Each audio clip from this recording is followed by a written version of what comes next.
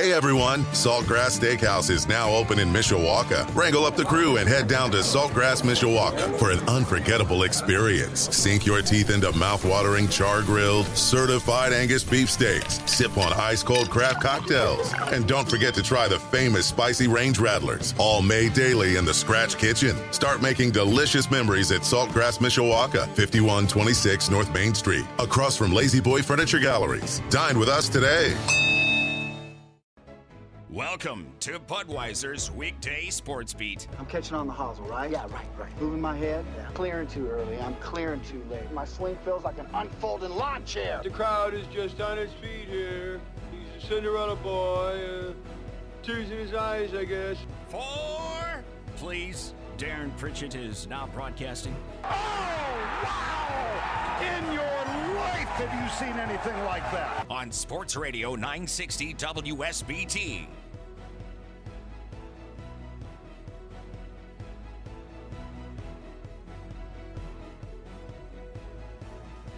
And a pleasant good afternoon, everyone. Welcome to Budweiser's Weekday Sports Beat on this Tuesday, May the 17th of 2022. Broadcasting live from our studios in downtown South Bend, Indiana. And broadcasting live on 960 AM WSBT. The live stream is rolling at WSBTradio.com and on the free WSBT radio app. Right now, we have a current temperature of 67 degrees in downtown South Bend. Expected low temperature tonight, 50 degrees under cloudy skies. Tomorrow, cloudy with a 60% chance of rain, a high of 70 degrees. Well, thank you so much for spending a portion of your Tuesday with me on Budweiser's Weekday Sports Beat. Darren Pritchett with you. And coming up on the program this evening, Notre Dame, Ohio State, no surprise what time that game's going to start to kick off the college football season in Columbus. Details in just a couple of moments. Also on the way, our Twitter question of the day. It is Notre Dame football related and was just posted a few moments ago on my Twitter account at 960 SportsBeat. Coming up at around 5:40, we're going to take a look at the Indianapolis Colts schedule that came out on Thursday. What stands out immediately about this schedule that Frank Reich's team will go through in 2022? 5 things stood out to me. I'll pass those along coming up in about 30 minutes here on WSBT Radio. My 5 question of the day coming up at 5:53. My 5 teams that currently make up the top 5 spots in my America League Power Rankings. We'll take a look at the junior circuit in just a little bit, despite a record that is not what we thought they would have at this point in the season. Are the White Sox on that list? So we'll get to that coming up before the top of the hour. In the 6 o'clock hour, Mike Singer, Notre Dame football recruiting insider for Blue and Gold Illustrated, blueandgold.com. He'll join the program to talk Notre Dame football recruiting. The Irish, since last Friday, have picked up an offensive lineman in the class of 2023 and a defensive lineman for the class of 2024. We'll talk to Mike about those 2 players. We'll get a 5-star quarterback Dante Moore recruiting update. Is anything happening with the guy that the Irish are pursuing to be their quarterback of the future? We'll talk all things Notre Dame football recruiting with Mike Singer from Blue and Gold Illustrated in 1 hour here on WSBT Radio. Also, we have our sports wagering segment to get to later on in the program here on 960 AM WSBT. The first pitch of the night. And we are ready for the first pitch. Into the windup in his first offering.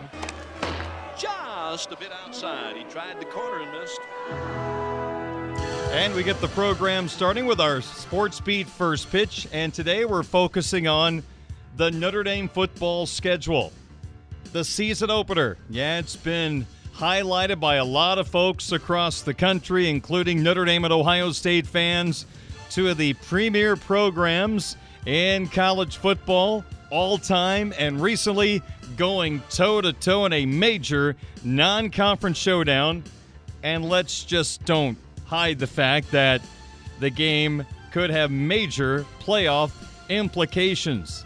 The team that wins this game gets a massive victory on their playoff resume. The loser, well, their margin for error is gone. 2-loss teams don't make the college football playoffs, or they haven't since we started in 2014. So this, despite the fact being the opening game, wow, a lot on the line for these two football teams. And oh yeah, first regular season game for head coach Marcus Freeman. Whoever starts at quarterback for the Irish, Tyler Buchner, it's going to be his first career start against the Ohio State Buckeyes, who their defense not very good last year, but their offense off the chart good. Number one in the country, led by the guy who could be the number one pick in the 2023 NFL Draft, C.J. Stroud, who lit up the Rose Bowl in Pasadena with some massive second-half numbers, rallying the Buckeyes past the Utah Utes to win the granddaddy of them all back on January the 1st. So Notre Dame and Ohio State will kick off in prime time, 7:30 on September the 3rd. Also not a surprise, College Game Day will be in attendance, the longtime ESPN Road pregame show. They'll be set up outside of Ohio Stadium, a place they've been to many, many, many times through the years. The College Game Day crew will be there to start your morning, and we've got a full day's worth of coverage for you here on WSBT Radio, leading up to that 7:30 kickoff at the Big House. 100,000 fans will be watching Ohio State and Notre Dame. Millions more will be watching on television, listening on the radio. It is a dream opening game. There's a lot of good games the opening week of the season. There's week 0, but then week 1 has some really outstanding matchups, including Notre Dame at Ohio State. Again, announced today, 7:30 kickoff with ESPN College Game Day live from Columbus, Ohio. So as of right now, Notre Dame has 4 primetime games. All 4 will kick off at 7:30. Besides the September 3rd matchup against Ohio State, a very interesting under-the-radar matchup with the Brigham Young University Cougars on October the 8th at Allegiant Stadium in Las Vegas, Nevada, playing at the Death Star, home of the Las Vegas Raiders. That game will kick off at 7:30 on October the 8th. The following week, another primetime game for the Irish, this time at Notre Dame Stadium against a scuffling Stanford Cardinal team. 7:30 kickoff on October the 15th. November 5th, Dabo Swinney and crew back to Notre Dame Stadium, where they were upset a couple of years ago by the Irish in that wonderful overtime game. November 5th, 7:30 kickoff, Clemson at Notre Dame. The Southern California game, final game of the regular season at the Coliseum, November 26th. You would have to imagine that's going to be a primetime game. It normally is, so that would bring your total to 5. Navy will not be. Syracuse shouldn't be. North Carolina, maybe. So I would say 5, at the most 6 games in prime time for the Irish. Right now the number's 4. I think it probably gets up to 5 with USC. Really don't know about North Carolina, how good they're going to be, considering Sam Howell, their quarterback the last few years, now moving on to the National Football League. So there you go. The Irish and Ohio State. Are you ready for it now? 7:30 kickoff, September 3rd on Sports Radio 960 WSBT. So that's a look at our first pitch for today. It is the Notre Dame-Ohio State game kicking off at 7:30, and that is perfect. Plenty of time for you the day of the game to get revved up. However you get revved up for a big Notre Dame football game, that's going to be a lot of fun. And the horseshoe will be rocking on September the 3rd, but maybe the Irish can quiet the natives in Columbus early on in that football game. Well, one way to quiet the natives is controlling the line of scrimmage, and that's something Notre Dame wants to do a better job of from start to finish this year. last year, the month of September, the Irish could not run the football effectively.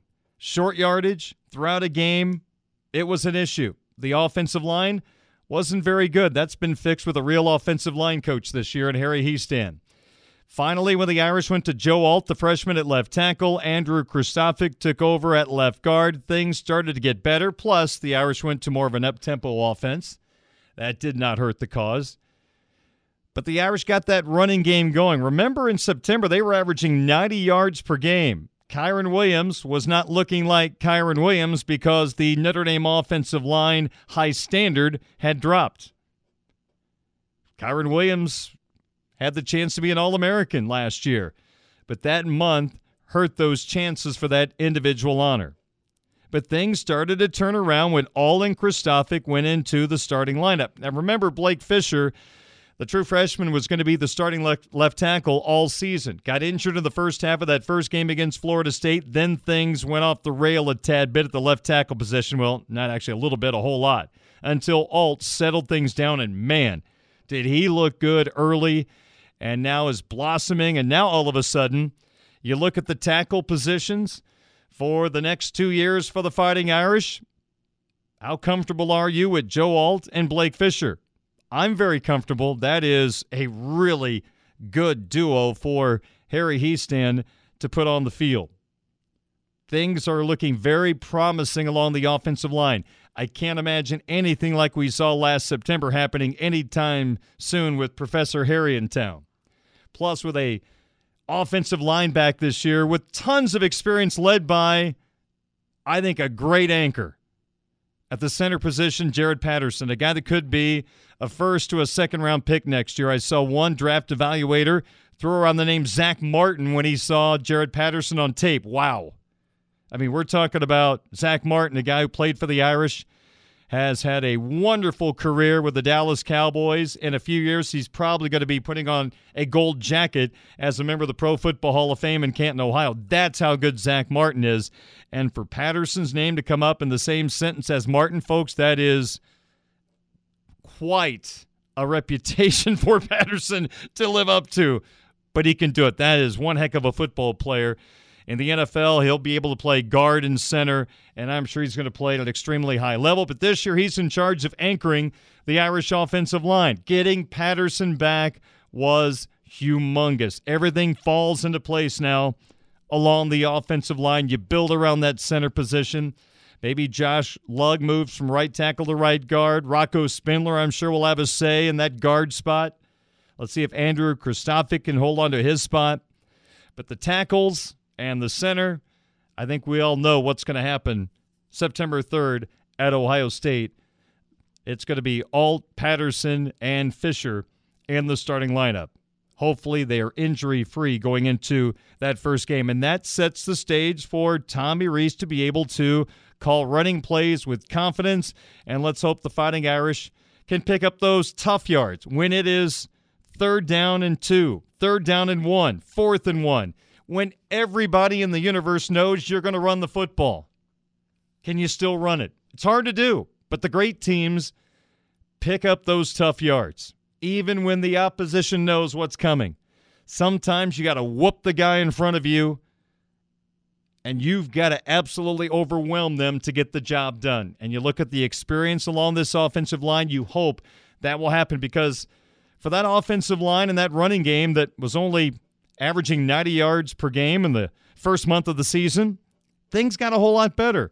And even though 83rd in the country doesn't sound like a lot, but when you're at 90 through 4 or 5 games, you got a lot of ground to make up. And the Irish ended up at 143 yards per game, so they upped that average by 50 over the last half of the season. That's moving some people up front. And with the right people along the offensive line, things got a whole lot better.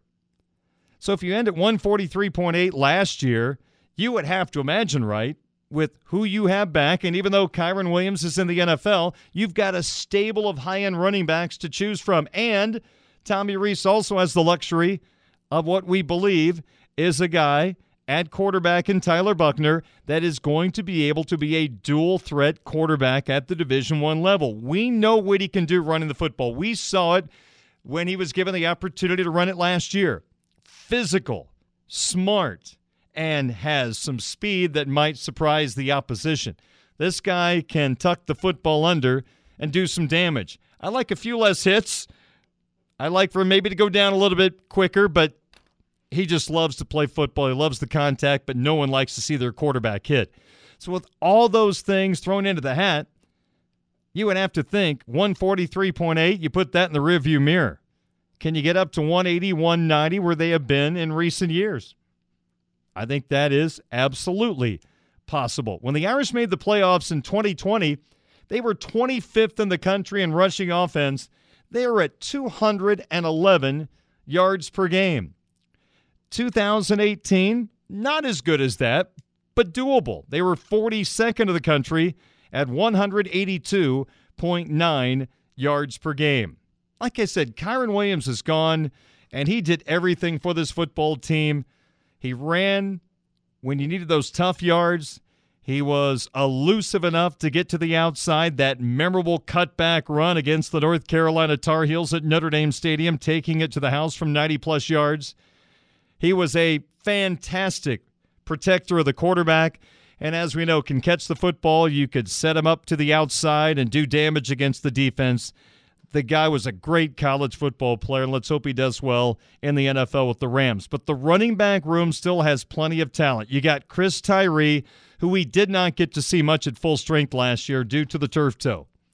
You would have to think he's the guy that gets the football first at the start of the year, especially when you have Logan Diggs down with a shoulder that was injured in the Blue Gold game, needed surgery. His status for September, I think it is fair to say, and I'm not speaking for Notre Dame, but up in the air at this particular time. So let's just say, for the sake of argument, Ohio State game, Diggs isn't a factor. You got Tyree that you can count on. You got Audric Estime with 7 carries under his belt, 6 in a mop-up role against Georgia Tech late last year, and then 1 carry against Oklahoma State in the Fiesta Bowl. Not a lot of touches, not a lot of game experience at running back. But having watched him in practice, exciting, intriguing player. Physical, as you would expect, a guy that size, but what will surprise you is he's a whole lot faster than you would expect for a guy that size. I think it's like when we watched Jerome Bettis. A guy that big, he can't be that quick. No, Jerome wasn't Barry Sanders. Let's don't go nuts here. But he could get that body rolling pretty good downhill. Estime, intriguing guy. Jadarian Price had the 8 catches in the Blue Gold game. The true freshman, the early enrollee. Exciting player, 4-star running back coming out of high school. Do you trust him at the Horseshoe? Prime time, game number 1. Coaches will have to make that decision. And let's don't forget about Jabran Payne, who the Irish picked up when he got out of his national letter of intent from Indiana University and decided to join his running back coach at IU here in South Bend, Coach McCullough. That's another 4-star talent. So even if Diggs is out of the equation, you got Tyree, an experienced guy in big games, to hand the football off to. Estime, I think they have full confidence in him. We'll see if the true freshman Price is a factor, and Payne as well. Is there any way they can work their way into the rotation? But you would have to think it's a Tyree Estime game right now if Diggs is out, and we'll see how deep they'll go down the running back depth chart in a huge game to start the year. What's interesting is I think we all agree that when you can run the football and when you can stop the run, you have a chance to be excellent. When you control the line of scrimmage on both sides, you can be a dominant football team. But passing the football is becoming so vital today. You look at the last few national champions, Georgia could throw it around okay, but they didn't have the prolific offense that some Clemson, Alabama, and LSU teams have had the last few years winning a national championship. They had a great defense that gave them really good field position, and by golly, they took advantage. But their offense came up big in the second half against Alabama in the title game, helping them to win that first championship since, 1980. So with the emphasis on throwing the football, it is interesting how running the football almost sometimes goes to the back burner. And look at the 4 playoff teams from last year. Only one team out of the 4 that made the playoffs were in the top 35 in the country in rushing yards per game.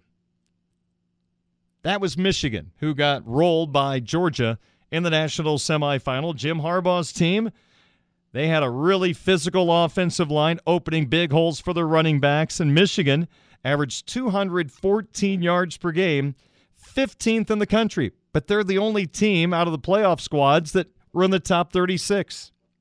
37th, the national champions, the Georgia Bulldogs, at 191 yards per game.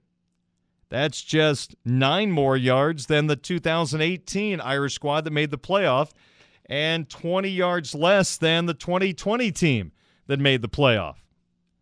Defense, opportunistic offense, got Georgia a national championship. So a really good running game and not a dominant running game. Cincinnati, who beat the Irish at the stadium on their way to an undefeated regular season, pushing their way into the college football playoff before getting beat by Alabama. Cincinnati, just 56th in the country in running the football, playing in a weaker conference, 172.9 yards per game. And Alabama, who made it all the way to the national championship game, this was not one of Alabama's premier offensive teams. Now, their quarterback can sling it with anybody. Their wide receivers were like a track team. They were world-class athletes and ball catchers. But the running game, not what you would expect from Roll Tide. Bama was just 77th in the country running the football. Isn't that shocking? 150 yards per game for Nick Saban's team, but he has changed his philosophy. He changed his offense. He was winning championships by running the heck out of the football, playing great defense, and made a switch and is still winning championships. Didn't miss a beat. He's got a quarterback in Bryce Young that can throw it all over the field. Heisman hopeful, probably a top 5 pick in next year's NFL draft. Things have changed. When Alabama's throwing it at a high rate and leaving the running game behind, that kind of tells you how offensive football has truly flipped, and it's just like the NFL. It is all about being able to throw that football, getting pressure on the quarterback from a defensive standpoint. And just looking ahead to 2022, some of the defenses the Irish will face this year. Now, these are the numbers from last year. So this was what the teams did in 2021. The Irish will take on Ohio State in that first game, as we found out today, 7:30 kickoff on September the 3rd. Ohio State was actually not bad against the run, 25th at 127.8, struggled in pass defense. North Carolina, 97th in run defense, 180 yards per game allowed. BYU, just 72nd against the run, 156.9. The Irish will play Clemson at Notre Dame Stadium. The Tigers, elite run defense, 7th at 97.5. The USC Trojans, new head coach, new coaching staff, but last year, 88th against the run, 168 yards per game. So you take a look at 5 of the more difficult opponents on the Irish schedule.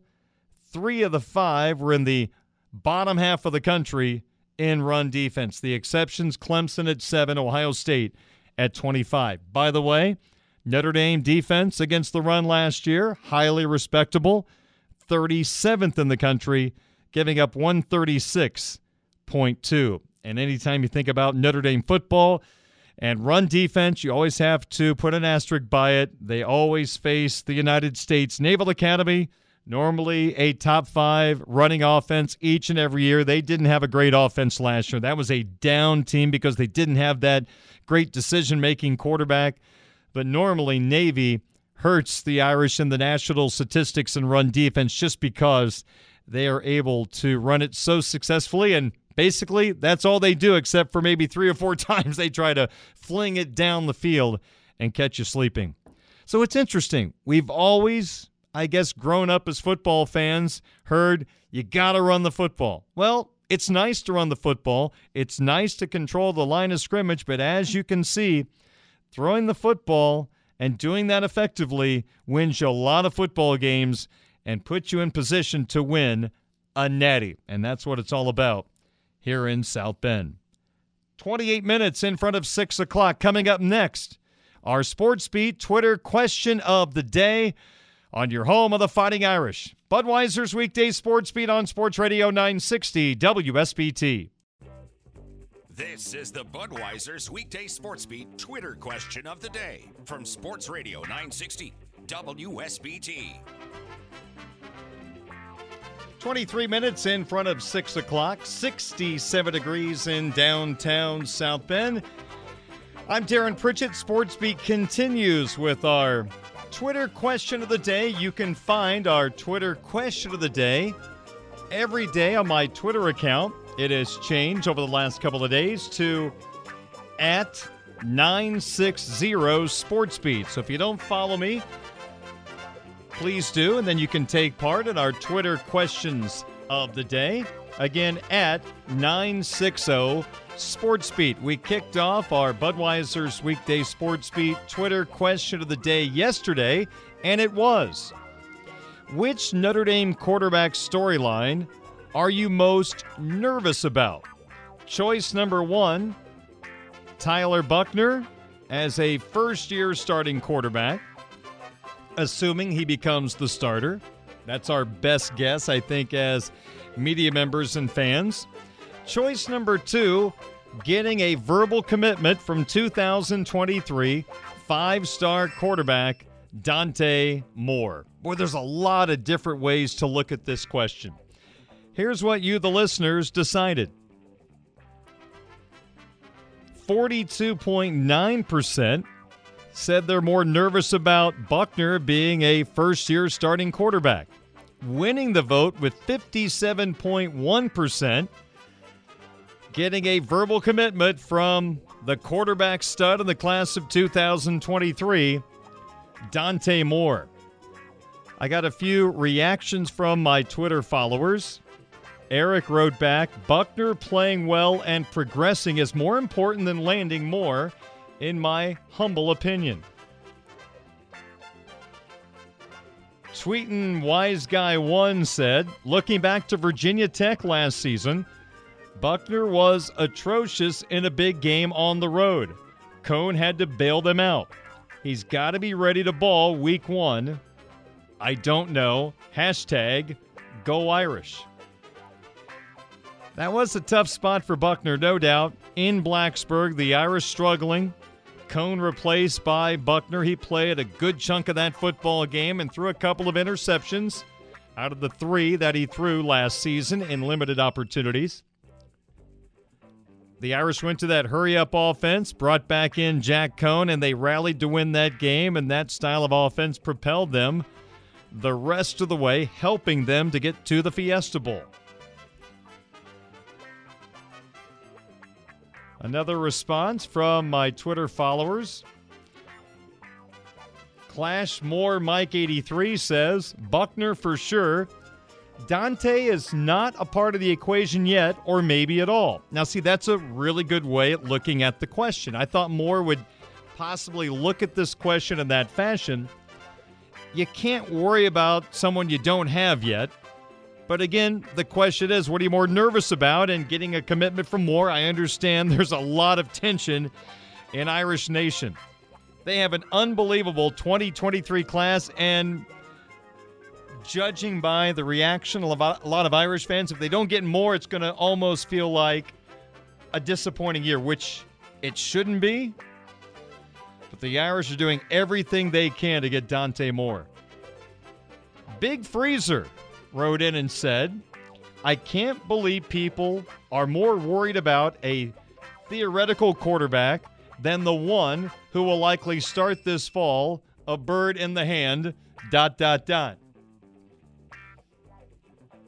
If I were to answer this question, it's a 50-50 coin toss, just depending on how you look at things. If you think Buchner is going to be a really good throw of the football, you believe in him, then you should vote for Dante Moore. You got to worry about this year because this year continues the momentum of this program. Momentum leads to still great recruiting. You don't want to take a step back. You don't want to go 8-4, 7-5. I mean, right now, this program, I think it's fair to say, top 5, top 6 in the country the last 5 years. You got to keep it rolling. So I think I would lean toward Buckner, first year as a starter, keep the momentum going, keep the great recruiting rolling. But I totally get the Moore thing. Brian Kelly just couldn't get that elite stud quarterback. And now Marcus Freeman, in his first rodeo, is trying to grab that guy. And he's off to a pretty doggone good start. So again, 57.1%. Getting a commitment from Dante Moore. Buckner, first year as a starter, 42.9%. Thanks for voting. That was a fun question to kick off the Twitter question of the day on SportsBeat yesterday. But we need a Tuesday question. It was posted just as the show was getting started. So from these 4 choices, what disappointed you the most about former Irish football coach Brian Kelly? Already getting a response from many, all 4. We can't play that way. We need specific answers. So again, from these 4 choices, what disappointed you the most about former Irish football coach Brian Kelly? Let me say this first.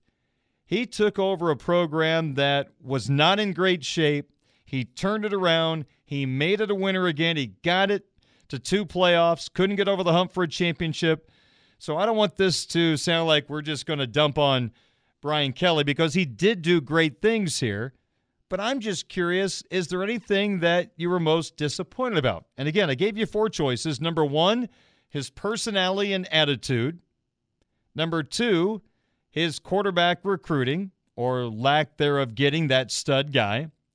Number 3, he was not always known for being all in, 365 days, 24 hours a day on recruiting.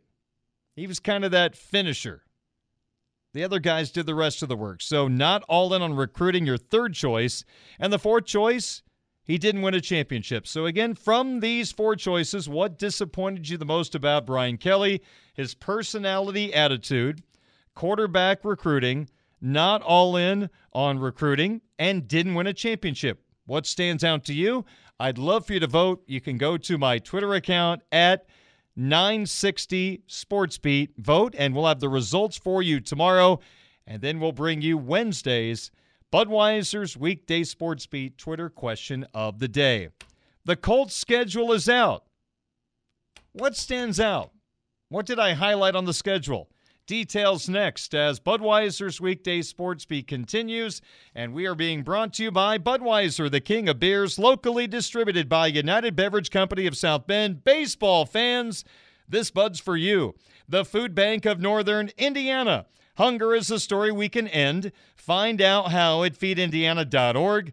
Barnaby's of Mishawaka and Granger, serving our community while serving Michiana's most favorite pizza since 1978. And by Tim Ground State Farm Insurance for surprisingly great rates that fit anyone's budget. Call Tim at 574-232-9981.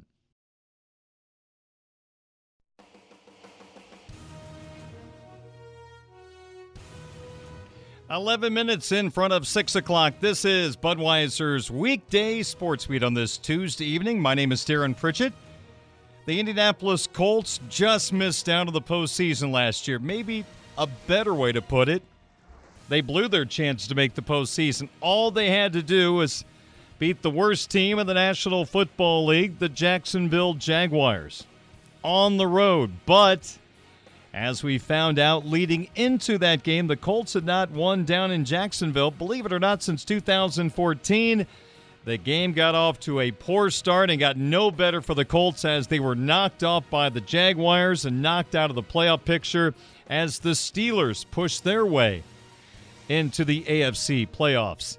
as the number 7 seed. So the Colts revamping their football team, highlighted by Carson Wentz, one and done in Indy.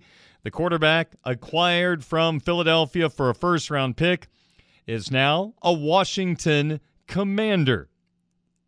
And the Colts bring in Matt Ryan, a veteran quarterback who's played in a Super Bowl with the Atlanta Falcons. The 38-year-old now puts on the helmet with the horseshoe decal, trying to get the Colts back to the postseason and beyond. So what stands out about the 2022 Indianapolis Colts schedule?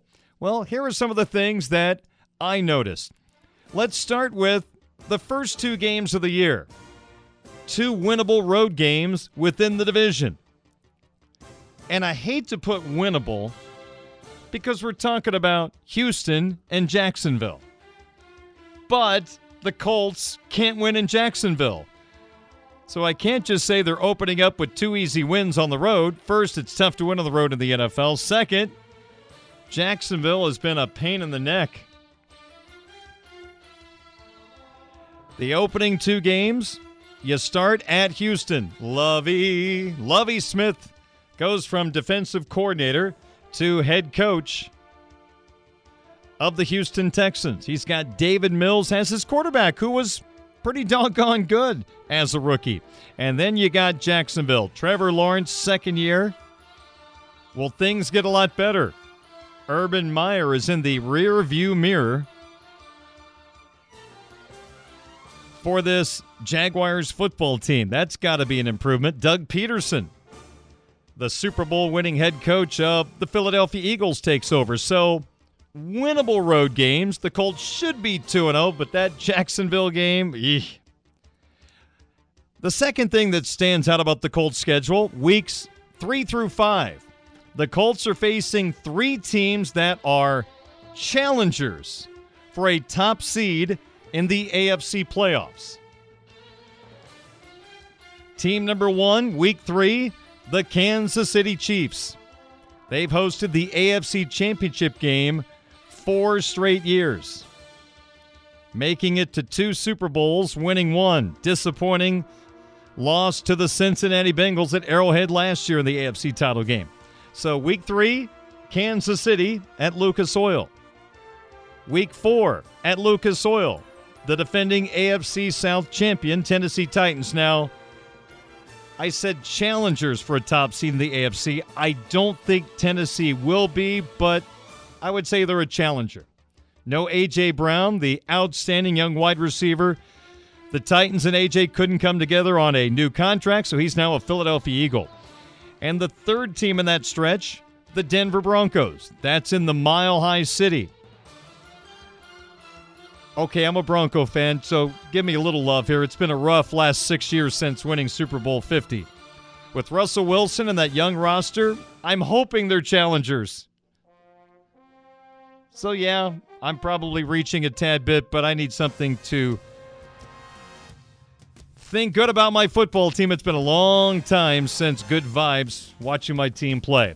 What else stands out about the Colts schedule? Well, 5 of the 6 division games for the Colts are played by week 7. That's really strange. So the Colts will almost be done with their divisional schedule by week 7. The only division game left, the last week of the regular season against the Houston Texans. They start with Houston and end with Houston.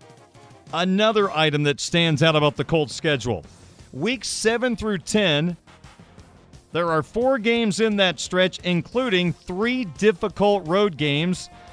I would assume all 3 road games the Colts would be an underdog, at least sitting here right now. Week 7, they'll take on their rival, the Tennessee Titans, down in Smashville. Then home to take on Carson Wentz and the Washington Commanders. And then back-to-back road games flying all across the country. They fly to the East Coast in Week 9 to take on Billy Belichick and the New England Patriots. Come home to Indianapolis, then fly to Vegas, baby, for a Week 10 game against Derek Carr, Davante Adams, and the guy who was the Colts head coach and then decided not to take the job, Yeah, he's the Raiders head coach now, Josh McDaniels. That is a tough stretch. 3 very difficult road games for the Colts week 7 through 10. And finally, the 5-game stretch between week 9 and 13. There are no gimmies for the Indianapolis Colts. I've mentioned a couple of the games already. Week 9, Colts at Patriots. Week 10, Colts at the Raiders. Week 11, they come home to take on the Philadelphia Eagles. Are they the team to beat in the NFC East? They have a say in the matter with the Dallas Cowboys at this point. Week 12, I'm going to say the Pittsburgh Steelers is not a gimme because you know what? They don't finish under 500. They just haven't. Under Mike Tomlin, they figure out a way to be competitive. Kenny Pickett, first-round pick out of Pitt. Will he be the Steelers' quarterback at that point? Will it be good old Mitchell Trubisky? We could think a lot differently about the Steelers then compared to now, good or bad. And then we wrap up that 5-game stretch between Week 9 and Week 13. The Colts have to go down to Jerry's World to take on the Dallas Cowboys. So at Patriots, at Raiders, home against Eagles, home against Steelers, at Cowboys. Not an easy stretch for Frank Reich and the Indianapolis Colts. It is 5:57. Budweiser's weekday sports beat on WSBT Radio. That wraps up our look at the Colts schedule. Tomorrow we'll take a peek at what stands out on the Detroit Lions schedule for 2022. The 6 o'clock hour of Sports Beat moments away. We'll talk to Mike Singer about Notre Dame football recruiting. Coming up in a few moments on Sports Radio 960 WSBT. Welcome back to Budweiser's Weekday Sports Beat, hour number 2 for this Tuesday evening. Budweiser's Weekday Sports Beat on 960 AM WSBT, streaming live at WSBTradio.com and the WSBT Radio app, brought to you by Budweiser, the Food Bank of Northern Indiana, Barnaby's of Mishawaka and Granger, and Tim Growell, State Farm Insurance. My name is Darren Pritchett. 10 minutes after 6 o'clock, let's talk Notre Dame football recruiting. Some very interesting news from this afternoon, and we bring on our expert, Notre Dame football recruiting insider for Blue and Gold Illustrated, blueandgold.com. Mike Singer is going to join me every Tuesday at 6:07 to talk Notre Dame football recruiting. We had a nice morning interview every Tuesday on Sports Beat AM, and Mike has been kind enough to make the transition to the afternoon with me. So, Mike, good to be with you on this Tuesday afternoon. How are you? I'm doing great. Appreciate you having me on, Darren. You bet. Always appreciate your time. So how about this? We have 2 commitments over the last few days, and that's not the lead story or lead question in this particular segment. A few hours ago, Mike, I'm not going to put words in your mouth, but I'm assuming this is a bit of a surprise, as a young man by the name of Richard Young, a 5-star running back in the 23 class, all of a sudden appears to have Notre Dame on his radar. Give us some background on this kind of surprising development involving Richard Young. It's been a crazy past week or so, Darren. When you said there 2 commitments in the past few days, I'm thinking to myself, oh, crap, I can only think of one. But you're right, there is 2. But that last Friday feels like years ago at this point. I mean, this Notre Dame football staff does not stop. They don't sleep on the recruiting trail. So, yeah, pretty surprising news. I just kind of heard recently that Notre Dame was getting in the mix more with this 5-star running back, Richard Young from Southwest Florida. I mean, he's narrowed down his list a couple of times already. I mean, Notre Dame offered him last February, so back in 2021, and he's cut down his list twice since, and Notre Dame didn't make it. So you're thinking, 5-star running back from Florida. He's already eliminated Notre Dame. All right, let's move on here. And then here he is, tweeting out that he locked in an official visit with Notre Dame. Running backs coach Deland McCullough went to his high school this past week. Last week.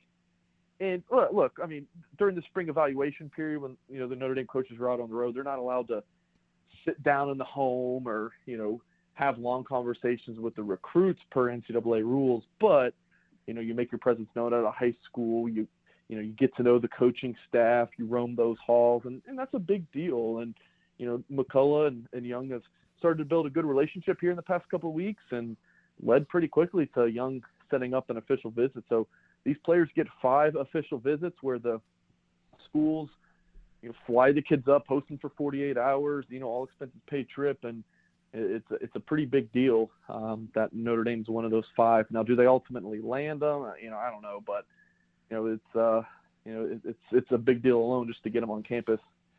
I know you don't have an exact percentage, so generally speaking, Mike, how often do you see a player have a list of 10, 7, 5 schools, whatever the case may be, they narrow it down, then all of a sudden they add a school and go on an official visit to that school? Does that happen very often? Yeah, it's more common than you would think. Okay. Things, recruiting's so fluid. I always try to, remind Notre Dame fans that on our loose emoji message board at blueandgold.com, just to kind of expect the unexpected. The only constant is change. That's kind of how it goes with recruiting. So, but I mean, when you just look at it from afar, you have a 5-star running back from Florida with offers from, some of the schools that he's really looking at right now: Texas A&M, Oklahoma, Georgia, Florida, Alabama. That player just usually doesn't all of a sudden decide, hey, I'm taking an official visit to Notre Dame out of the blue. That speaks volume to this Notre Dame staff. So in this particular sense, this doesn't happen too often there, does it, Darren? No. That's why I thought I would ask. I just don't remember that happening very often around these parts. Not not at this 5-star Florida running back level, but it happens plenty with 3-4-star guys. Sure. But for Notre Dame with a 5-star running back from the Sunshine State, this doesn't happen often. Mike, according to On3, of course, the service that Blue and Gold Illustrated is a part of, Notre Dame has the #1 recruiting class currently in the class of 2023, and there's already a running back in that class in Cedric Irvin Jr. out of Miami, Florida. Do you think the Irish wanted to get a couple of running backs in this class, or is this a situation where all of a sudden a 5-star knocks on your door? And Cedric Irvin is a great recruit. I mean, a 4-star running back. The Irish really like him. But is this a situation that, hey, we got to talk to this guy. We got to see if we can bring him aboard, another great player? Or do they want 2 running backs in this class? Both. Okay. Both. So Notre Dame, this staff is, this ain't your grandpa's Notre Dame. And I just use that as a funny term. But, sure, this isn't the Notre Dame of the past decade in terms of this staff is super aggressive.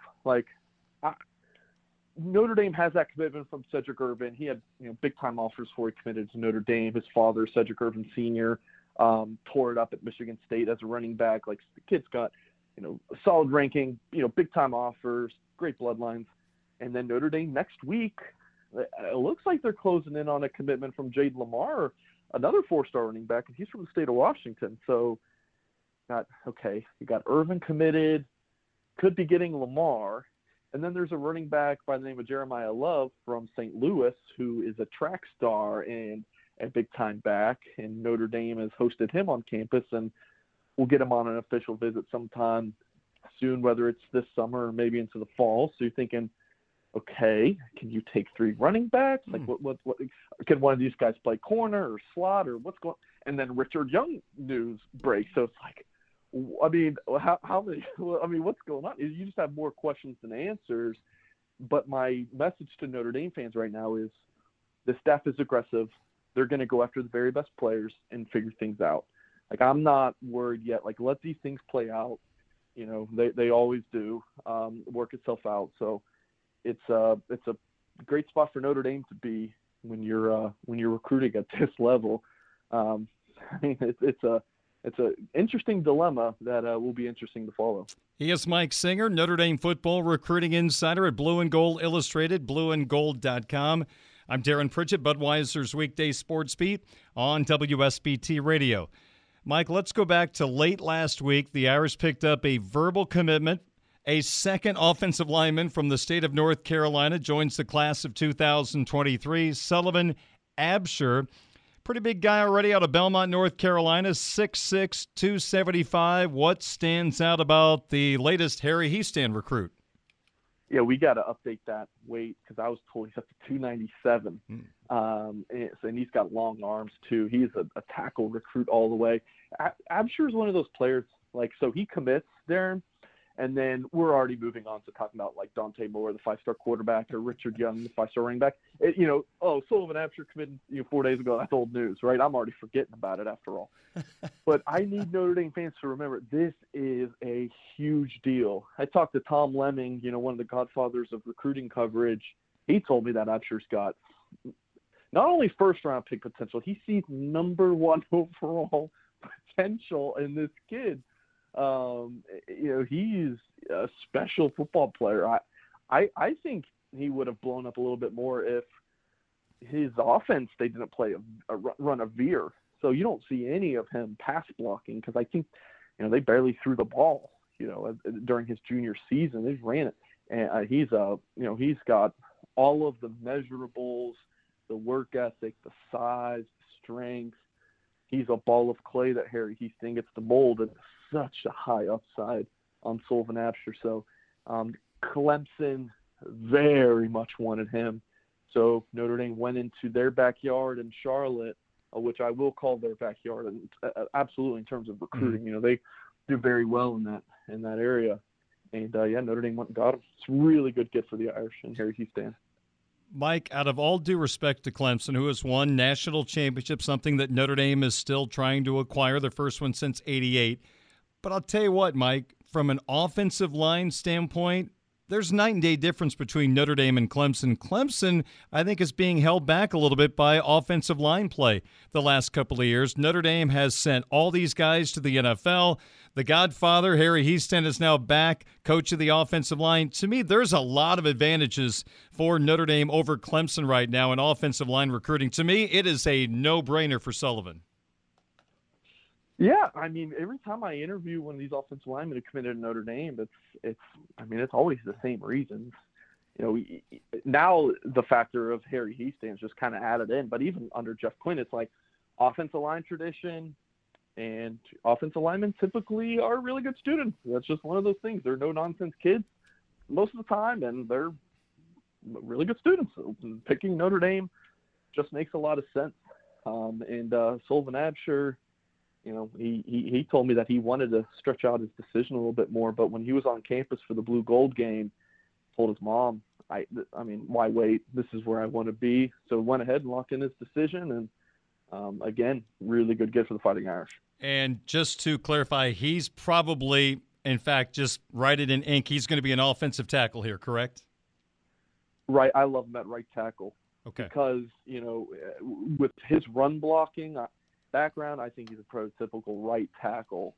And so maybe that if he's a right tackle, maybe he's not a number 1 overall pick. But just to kind of give folks just the understanding of this young man's upside, it's enormous. I wanted to clarify because even offensive guards don't go number 1 overall. So I wanted to clarify he is going to be probably an offensive tackle here in South Bend. Well, Mike, we've talked about the 2023 class, number 1 in the country, and there's still no quarterback in that class. We might have a new audience since we moved from mornings to afternoons, so if you wouldn't mind, I know you get asked a lot about this.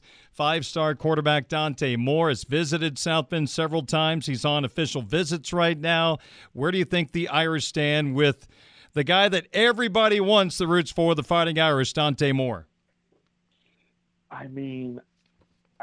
Sometimes I'm like, what am I doing wrong as a reporter here? Because I keep talking to people and I kind of just get the same story. Like, where's the other stuff? Like, where is, oh no, this guy thinks Miami leads, this guy thinks LSU leads. No, I just keep hearing Notre Dame, and so I'm just I put in a predict Darren back in mid-February at On3 for him to land at Notre Dame.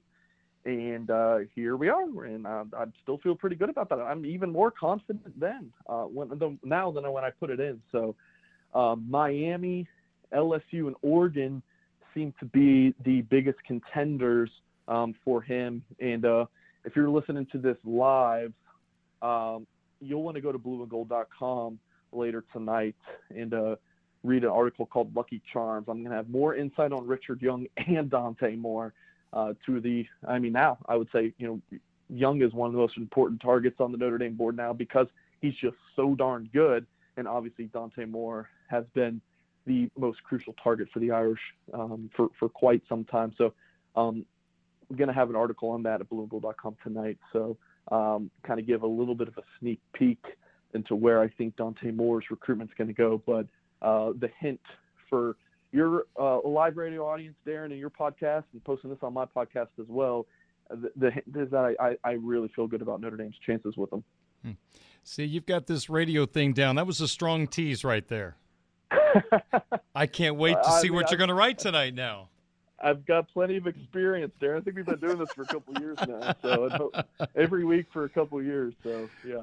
Mike Singer, Recruiting Insider, Blue and Gold Illustrated, blueandgold.com. We'll tell you how to become a subscriber of Blue and Gold in just a moment, but we have to talk about another commitment as well, Mike, as the Irish got a verbal commitment from Owen Wafle, W-A-F-L-E. I guessed waffle. I was wrong. It is Owen Wafle, and he becomes the second member of the class of 2024, so he won't sign for a year and a half. But, Mike, being on Blue and Gold Illustrated, reading your articles, it sure sounds like Notre Dame has picked up kind of that Kurt Hinish guy, that high-motor interior defensive lineman that's going to cause a lot of trouble for the opposition once he gets to South Bend. Yeah. If I were him, I'd go with Waffle and get some NIL deals with Waffle House. But hey, that's just me, Darren. So he's a sophomore in high school, right? He's just about to graduate, finish on his sophomore year and go into junior year. So he's got a couple more years before he gets to Notre Dame. And I don't know if you watched the live stream of his announcement. His dad was sitting next to him, and his dad looks about 6'6" or 6'7", massive dude. So Owen Wafle sitting at about 6'2" or 6'3". If he grows a couple more inches, I don't know if the Kurt Hinish comparison that I've made, I called him a more athletic Kurt Hinish, just to kind of give people an example of the type of player he is. If he's a couple inches bigger, then I don't know. I mean, the upside for this kid is pretty big at that point, but I think he's just a solid piece for the future of the Notre Dame defensive line, whether he's a nose guard or a 3-tech or, just kind of moving around. He's really athletic. He's quick off the ball. He's strong and only going to get bigger at this point. And again, Dad looks about 6'6" or 6'7". So even if we're talking about 6'4", Owen Wafle, I mean, he could be a disruptive force. Boy, Mike, it seems like, I know this is a hypothetical statement, it feels like they have like 72 defensive line recruits between the 23 and 24 class because they just continue to come and come and come. You got 4 elite guys in the 23 class led by Keon Keeley, the edge rusher out of Tampa, and you've got now Wafle joining, Brandon Davis-Swain, one of those guys that'll come off the edge probably for this Fighting Irish football team. So between those two classes, I know none of the 6 have signed as of yet, but if they sign on the dotted line, my heavens, we have been so appreciative of the job Mike Elston did for years here in South Bend, now at Michigan. But now you look at what the Irish are doing right now. I mean, they have picked up where he left off and maybe taken it up a notch.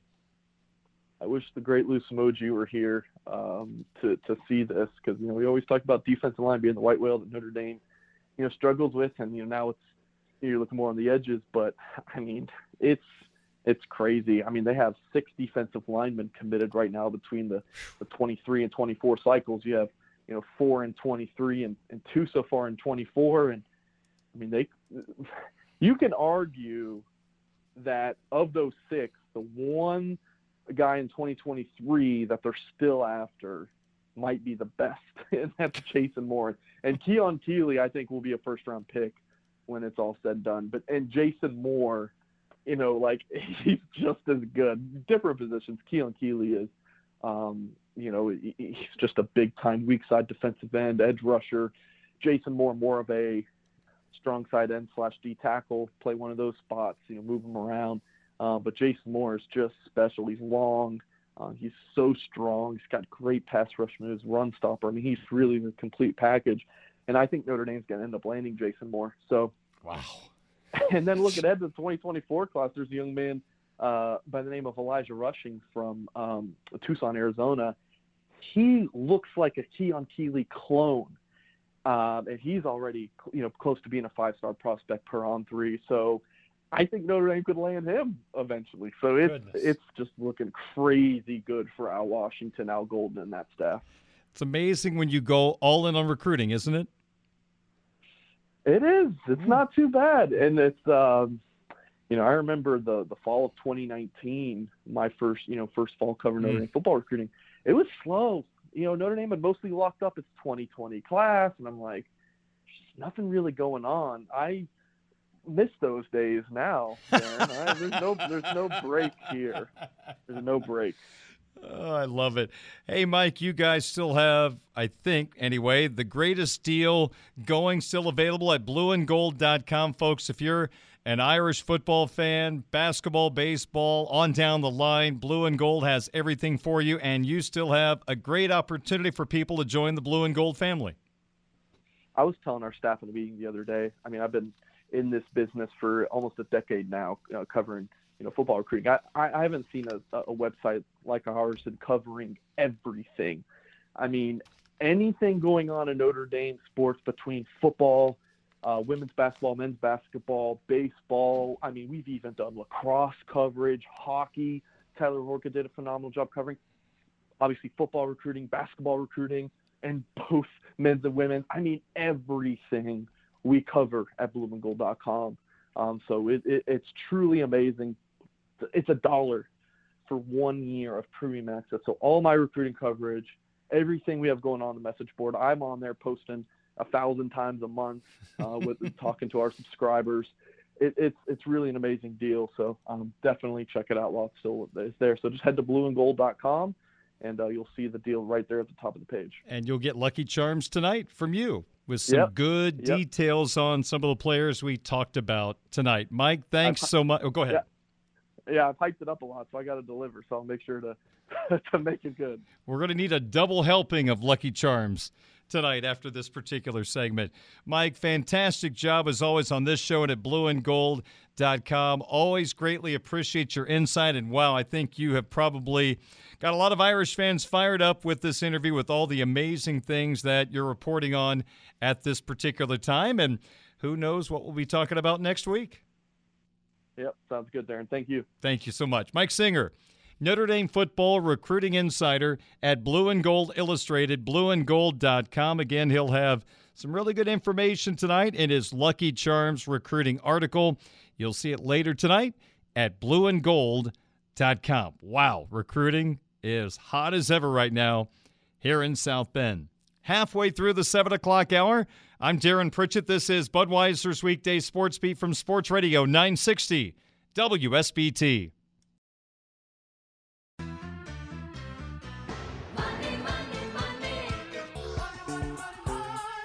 Show me the money. We go with Sizzler. We go with Sizzler. Well, that was a fun Notre Dame football recruiting segment with Mike Singer. A lot of good information, including that 5-star running back all of a sudden interested in Notre Dame. Read more about it at Blue and Gold Illustrated, blueandgold.com. 6:38, Darren Pritchett with you, our sports wagering segment. We going to Sizzler. We gave you 4 suggestions on last night's program, and we went 50%. We started off slow. We took the Royals on the money line against the White Sox, but Luis Roberts said no, sir. Hit a 2-run home run in the 10th inning, and the White Sox defeated the Royals 5-3. Our second suggestion last night, Astros on the money line on the road at Fenway against a struggling Red Sox team. The Stros, despite playing better baseball, was the underdog on the road at +110. We took the Astros. They were up 3-2 in the 7th inning. Couldn't close it out, lost 6-3. Well, we recovered a little bit with our third suggestion. We took the Marlins minus 1.5 runs at home against the Nationals at plus 110. So a chance to more than double our money. And the Marlins had to win by 2 in order for this to be a winning wager. No problem. The Marlins won by 6 behind Sandy Alcantara. Marlins 8, Nationals 2. So that more than made up for the opening 2 losses, winning that plus 110 wager. And the fourth and final suggestion from last night's program, I took the Milwaukee Brewers at home on the money line against the champs, the Atlanta Braves. Felt like Freddie Peralta was going to throw a good game, so I went with the right-hander. I went with the Brewers at minus 140. It was a pitcher's duel, and Peralta won. Brewers 1, Braves nothing. So it was a 2-2. We going to Sizzler yesterday. Now, we started on SportsBeat AM last week, kind of a new feature. This is more of a wild shot, but we try to pick an underdog every day. It has to be a plus wager in order to qualify for this pick. And, well, we started off with a horrible selection last night. I felt like the Pirates would get to Wade Miley. They did not, and the Cubs jumped all over the Pirates. I took the Pirates on the money line as my underdog pick at plus 125. That deserves 2 of those. Cubs won 9-0. That was a great underdog pick, Darren. Great work. So, officially 2 for 2 last night. Let's get to today's suggestions. I put one of my suggestions on Twitter this afternoon just so it's out there. Boy, I'm sure glad I did because it was a loser right off the bat. I thought Miles Michaelis would outpitch Trevor Williams, for crying out loud. Are you kidding me? Took the Cardinals on the money line over the Mets in New York. Game 1 of a doubleheader at minus 110. Mets won today 3-1, so a lousy start. The other 3 suggestions for today, the Guardians minus 1.5 runs against the Reds at plus 125. So this is a bit of a stretch pick, going with the Guardians at home against the struggling Reds, who are 9-26, 4-17 on the road. I like Zach Plesac. He's going for the Guardians. I can tell you right now, the Reds have the advantage 1-0 going to the bottom of the third in Cleveland. So work to be done by the Guardians. Third suggestion for today, going right back to the Brewers on the money line against the Atlanta Braves. I'll take the Brewers at home again at minus 120. And finally, from the NBA playoffs, we get the Eastern Conference Final underway tonight. Good matchup. The Miami Heat taking on the Boston Celtics. And today when I made my pick, the Heat were minus 1.5 against the Celtics. Right now it's gone up to 4. So we got that number at a good time. Heat minus 1.5 against the Celtics in Game 1 of the Eastern Conference Final. And I got the minus 1.5 at minus 115. So the 4 suggestions for today. The first one already a loser. Guardians minus 1.5 runs against the Reds at plus 125. Brewers on the money line against the Braves at minus 120.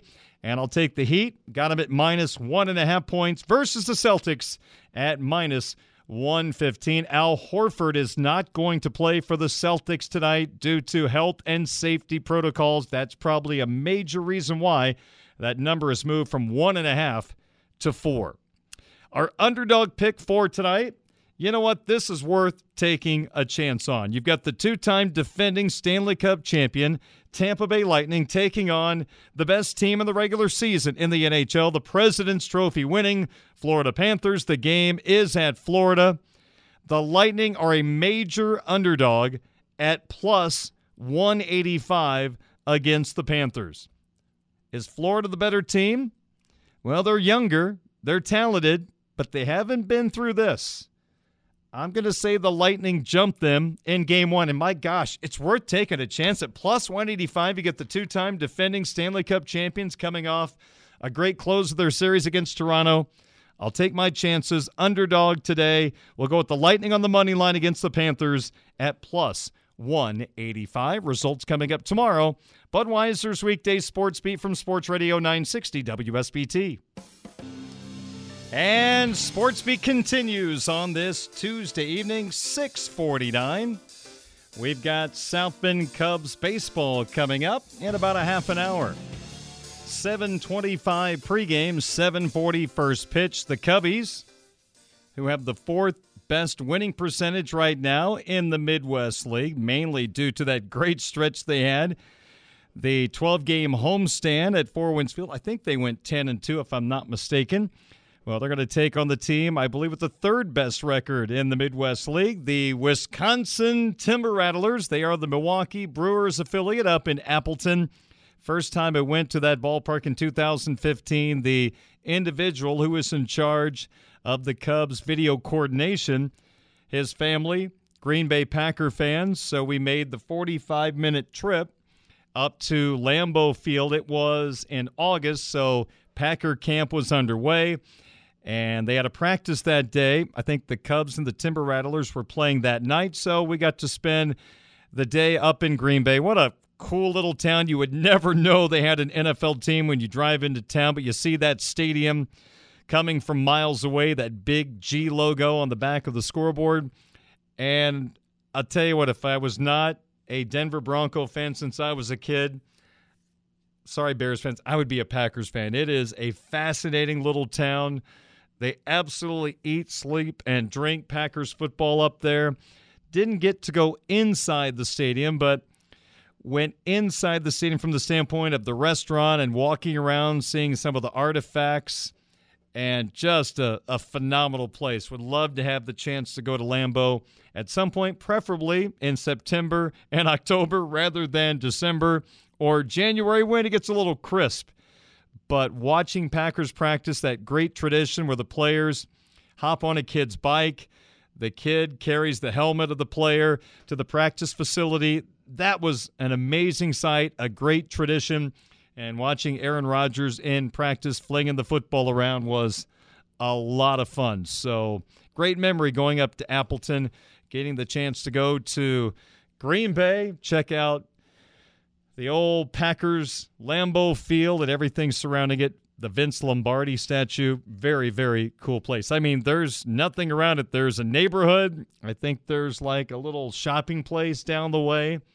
Brett Favre's got his steakhouse there in Green Bay, but it's just a very small-town atmosphere. It's weird to think all the hassle of going to Soldier Field, and then you look at Lambeau, and it's just absolutely, totally different.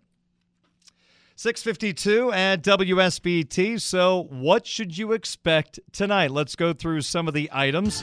Well, first we'll start with the White Sox, who beat the Kansas City Royals this afternoon 3-0 in Game 1 of a doubleheader. Jose Abreu, 2 RBI double. A.J. Pollock, the former Irish outfielder, had a sacrifice fly, scoring Reese McGuire during their 3-run fifth inning.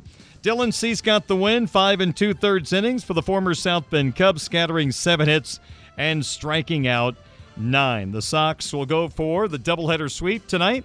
First pitch in just a few moments. Davis Martin, a right-hander, makes his Major League debut. 25 years old. He takes the mound for the Sox against the Royals. Brady Singer. Cubs and Pirates square off at Wrigley Field tonight.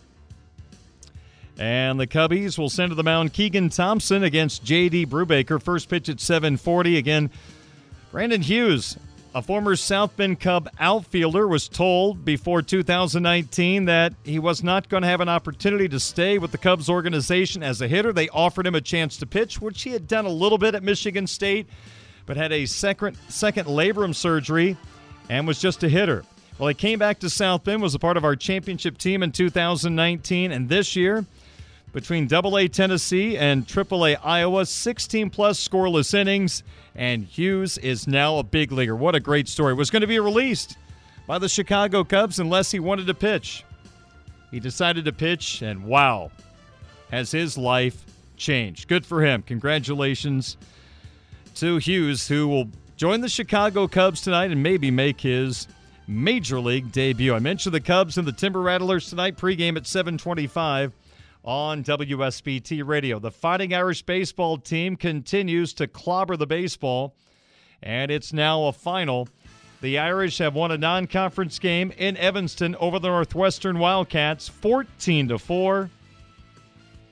David LaManna, 3 for 3, 3 runs scored, a couple of RBI, and a walk. Zach Prosner, 2 for 4, with a run scored, a home run, and 4 knocked in. Not sure if it was a grand slam or not. See if I can figure that out really quick on the box score. And I'm not going to be able to figure it out as quick as I wanted. But anyway, the Irish improved to 32-11. They beat Northwestern 14-4. NBA playoffs, Miami and Boston down in Miami tonight, 8:30 tip, game 1 of the Eastern Conference Finals. Stanley Cup playoffs, we finally made it to round 2. Lightning and Panthers tonight, 7 o'clock face-off at 9:30 out west. The favorite to win the Cup, the Colorado Avalanche, will take on the pesky St. Louis Blues. Sports Beat tonight has been brought to you by our good friends at Budweiser, the king of beers, locally distributed by United Beverage Company of South Bend. Baseball fans, this Bud's for you. The Food Bank of Northern Indiana, hunger is a story we can end. Find out how at feedindiana.org. Barnaby's of Mishawaka and Granger, serving our community while serving Michiana's most favorite pizza since 1978. And Tim Growl, State Farm Insurance, for surprisingly great rates that fit anyone's budget. Call Tim at 574-232-9981. South Bend Cubs baseball in a couple of moments on WSBT. Hey, Freedom Fred here from... Hey everyone, Saltgrass Steakhouse is now open in Mishawaka. Wrangle up the crew and head down to Saltgrass Mishawaka for an unforgettable experience. Sink your teeth into mouth-watering char-grilled, certified Angus beef steaks. Sip on ice-cold craft cocktails. And don't forget to try the famous spicy range rattlers, all made daily in the Scratch Kitchen. Start making delicious memories at Saltgrass Mishawaka, 5126 North Main Street, across from Lazy Boy Furniture Galleries. Dine with us today.